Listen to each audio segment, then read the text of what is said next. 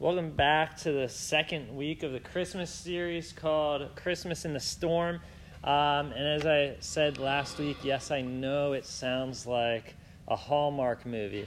And I kind of set up the scenario of the Hallmark movie. If you weren't there, you missed it. It's on Spotify or wherever you get podcasts. But someone came up to me afterwards, and they did tell me I missed something in the movie. I missed the almost kiss. And I know exactly what she's talking about, but she also clarified, they go in, and then, something scares them, and they jump away, or somebody walks in the room, or someone's phone rings, so we'll just add that to the plot. But anyway, moving forward, last week, a number of things happened. An angel appeared to Mary in a dream and told her that she's going to have a child, and she's a virgin, so it shouldn't be possible, right? We had another situation where an angel appeared to Zechariah, whose wife Elizabeth, even in her old age, even in her barren state where she couldn't have a child, she was also going to have a child. And in that, we kept seeing two things happen over and over and over and over again. And we see God doing what he says he's going to do, and we see God doing impossible things. And Ryan, I know I told you I have one slide. Can you go back a few slides? Maybe one slide, another slide, right here. So I love this song, by the way. And as it was playing, and I heard the words Waymaker, Miracle Worker, Promise Keeper. That's what we were talking about last week. That it doesn't matter. If God says he's a promise keeper, it doesn't matter. If he says he's going to do something, he's going to do it, even if it's impossible. And he does what's impossible. He's a miracle worker. And he's a way maker. No matter what the situation is, what's in the way, how many storms are in the way of what his plan is, of what he said he's going to do, he's going to make a way to do it. Thanks, Ryan. You can head back to the main slide. So, in that, we have two pregnant ladies, both miracles. And Mary, the mother of Jesus, went to visit Elizabeth, the mother of John. She stayed there for 3 months, and then Elizabeth delivered her child, whose name was, I've said it a few times, his name was? John. Thank you. John. And can anyone remind me why John is so pivotal to the Christmas story? What was special about John that put him in the Christmas story? What was his role?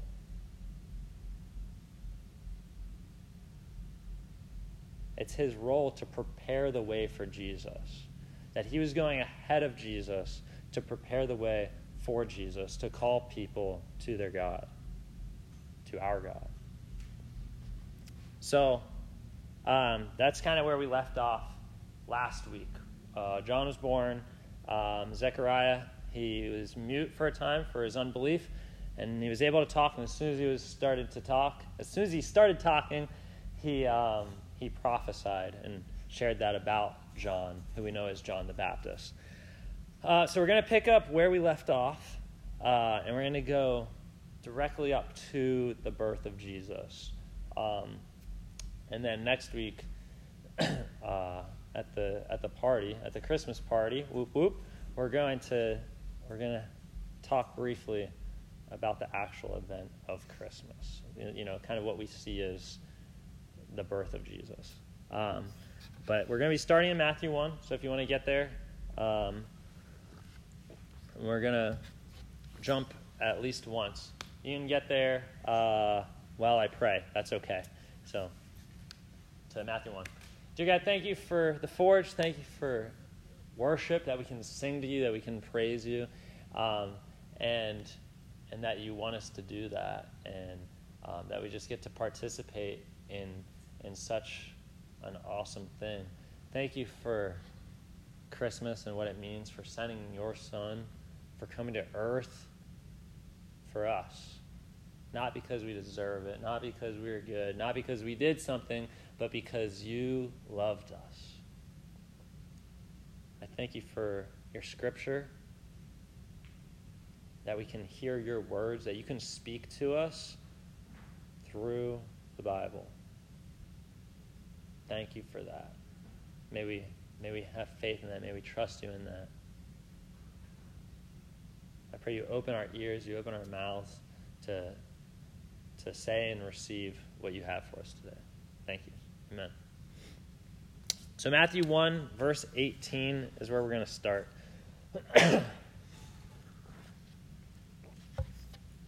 Verse 18. This is how the birth of Jesus the Messiah came about. His mother Mary was pledged to be married to Joseph, but before they came together, she was found to be pregnant through the Holy Spirit. Because Joseph, her husband, was faithful to the law and yet did not want to expose her to public disgrace, he had in mind to divorce her quietly. So this is kind of taking a different angle of a similar story. It's all the same storyline, but a different angle of it. And like I said, that's kind of the idea of this Christmas series, is to take the puzzle pieces and bring them together into a story to understand the Christmas story better. So anyway, right away we see this really big storm, and I think somebody had mentioned it last week, is that Mary is pregnant out of wedlock, and that is a big storm, especially in this scenario. I was thinking about it, and today's society is different. I'm not saying you're not going to get pushback, you're not going to get people upset with you, you're not, there's still repercussions to things.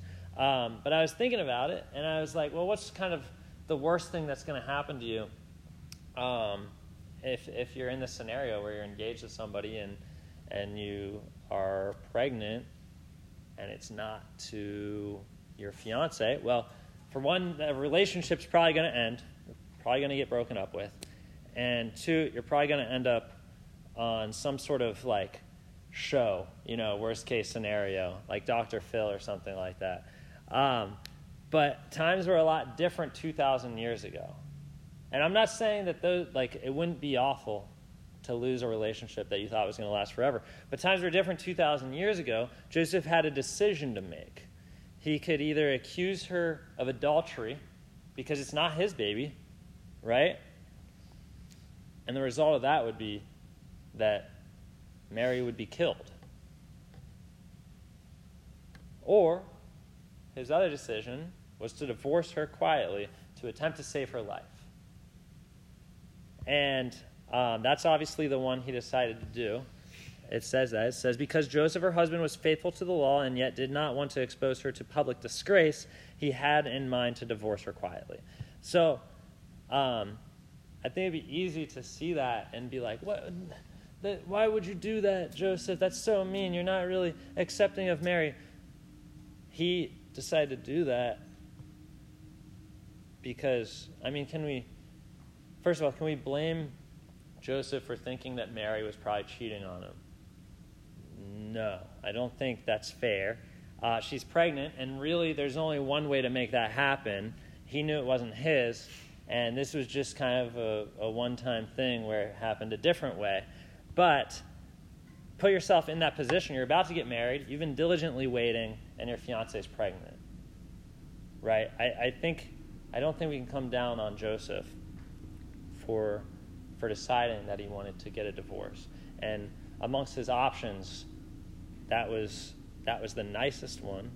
And I have to be honest, I don't think most people would respond quite so generously. Scripture uses the word quietly. He was going to divorce her quietly. And I think maybe nowadays it would be, I'm going to divorce that person with as much drama, with as much internet hate, with as much pinning people against that person, hating that person. But Joseph was doing this in the complete opposite way. He was doing it to protect Mary, to save her life, and hopefully save some of her social standing as well. So I think that's important to note. But we see the story take a turn at verse 20. It takes a very good turn here. So we're going to jump back into it. Verse 20. But after he had considered this, an angel of the Lord appeared to him in a dream and said, Joseph, son of David, do not be afraid to take Mary home as your wife, because what is conceived in her is from the Holy Spirit. She will give birth to a son, and you are to give him the name Jesus, because he will save his people from their sins. Verse 22. All this took place to fulfill what the Lord had said through the prophet. The virgin will conceive and give birth to a son, and they will call him Emmanuel, which means God with us. When Joseph woke up, he did what the angel of the Lord had commanded him, and took Mary home as his wife. But he did not consummate their marriage until she gave birth to a son, and he gave him the name Jesus. So Joseph had decided to divorce her quietly, to do the kind thing, to save Mary's life, but then an angel appeared to him. I actually didn't notice. Did the angel say, do not be afraid? Does it say it?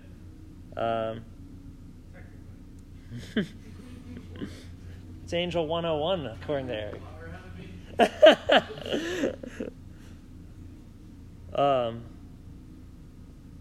Lost my spot. So anyway, I personally wonder why, right? Like, why not just appear to Joseph and Mary at the same time? Like, that would not have been a difficult thing for angels to do. So why let Joseph go through the stress of having to consider this? To weighing his options and be like, well, I'm either going to have to divorce her or have her killed. Like, what a thing to go through for somebody. To take the person you care about, the person you love the most, and your options are to either send them away from you or have them killed. So I wonder, why wait? But we saw last week that God doesn't pave the way problem-free, even for his son. We see that, as we've talked about, that this story just has so many bumps, so many problems, so many storms, even for the birth of his son. So I don't know why Joseph would have had to go through that, why that wouldn't have been revealed to him earlier, but it wasn't.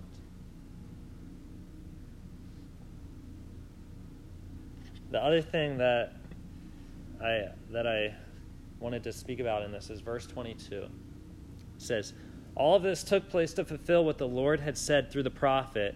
The virgin will conceive and give birth to a son. They will call him Emmanuel, which means God with us.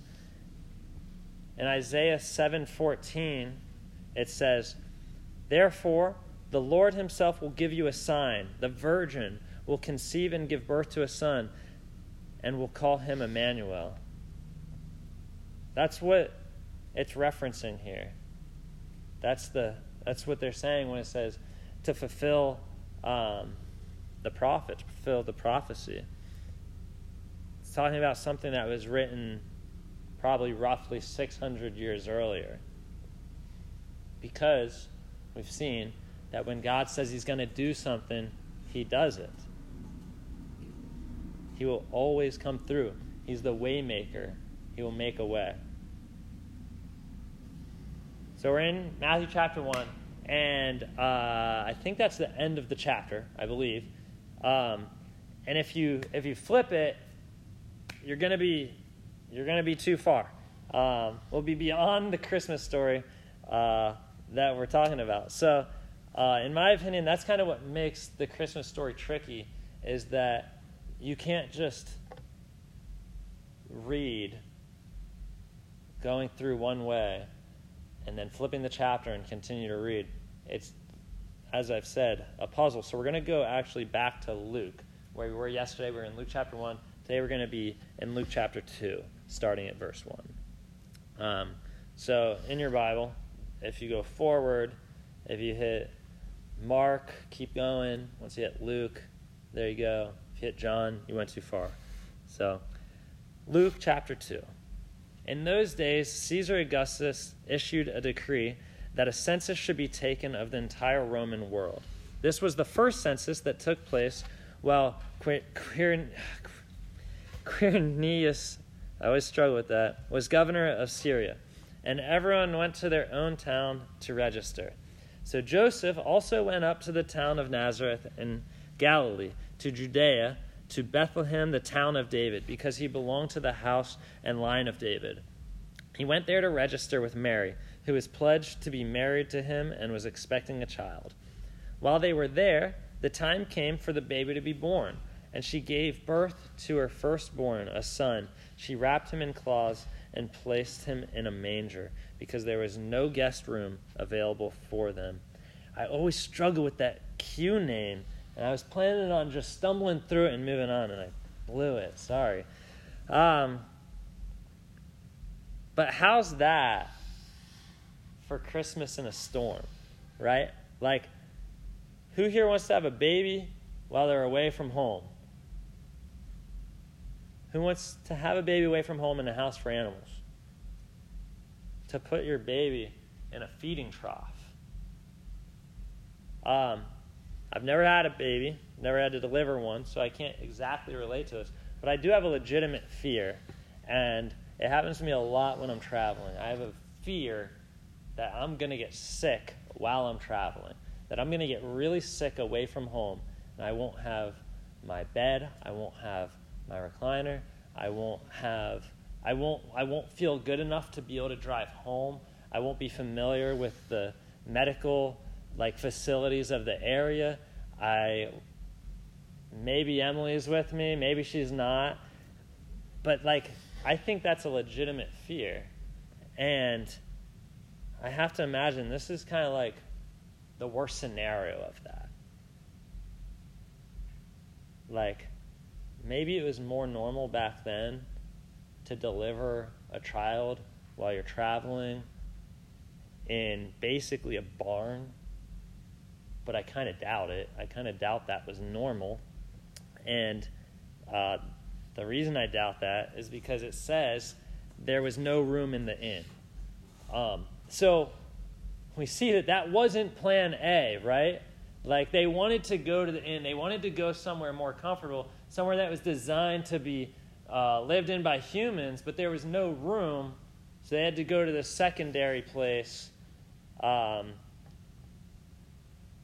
of animals. They had to put their child in a manger. And the craziest thing about all this to me is that, as I mentioned last week, that this is the Son of God. A humble birth. Problems left and right. And he didn't come to earth to a throne. That's not how he entered. He didn't even come to earth with a proper bed, with a proper hotel room. He came to earth in a manger.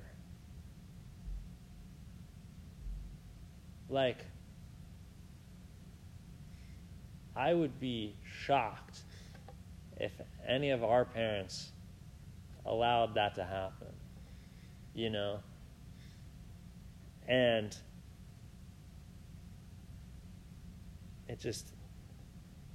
it blows my mind. Every single one of us probably had a better start to our lives than Jesus, than the Son of God, fully man and fully God. Really, the only person that's ever come to earth deserving something good comes to earth like that.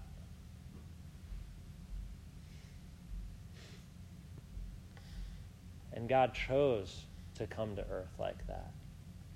It's not like it was this big accident. I didn't realize, it was too much to have someone. I didn't realize the inn was going to be full. It was not like that. We see that God doesn't need anything to happen. He can make everything happen. Nothing's impossible for him. He's going to make a way. If he says he's going to do it, he's going to do it. And if he has a plan, that's what's going to happen. So the plan wasn't to have a peaceful birth at their home, everything go well, and put Jesus in a crib. The plan was, as the prophecy said, to go on this trip, to have the baby where they did. And I just want to let that sink in for a second, because I don't think that we really appreciate it enough. That God came to earth in a barn, more or less.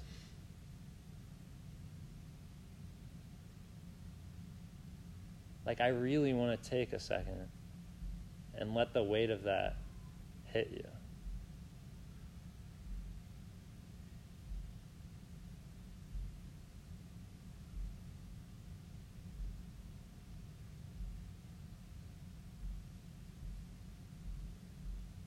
Jesus, our Lord and Savior, coming to earth with a more humble beginning than anybody that I know.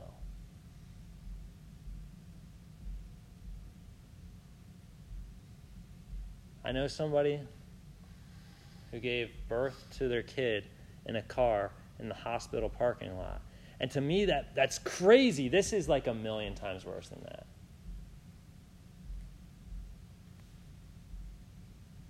The only one that deserved something good, but he didn't take it for himself.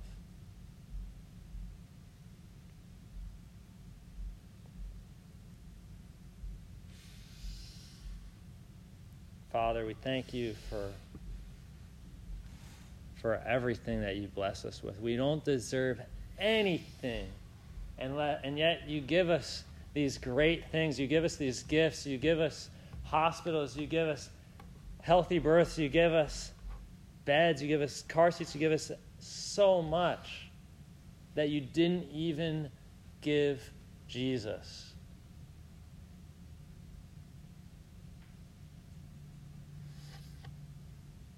So humbly came the Savior of the world.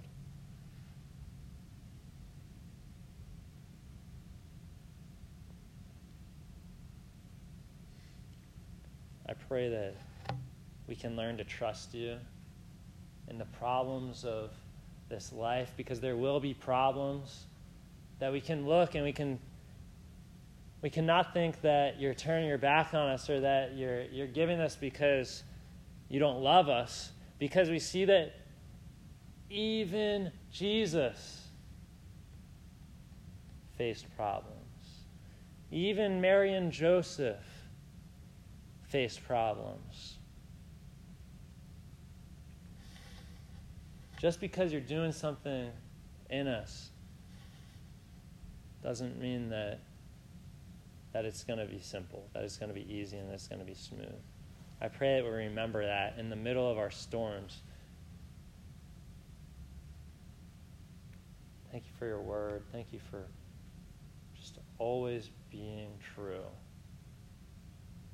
For giving us what we don't deserve. For giving us Jesus. For giving us a Savior. For giving us grace. I pray that this Christmas season that we're able to feel your gift of your Son in a tangible way.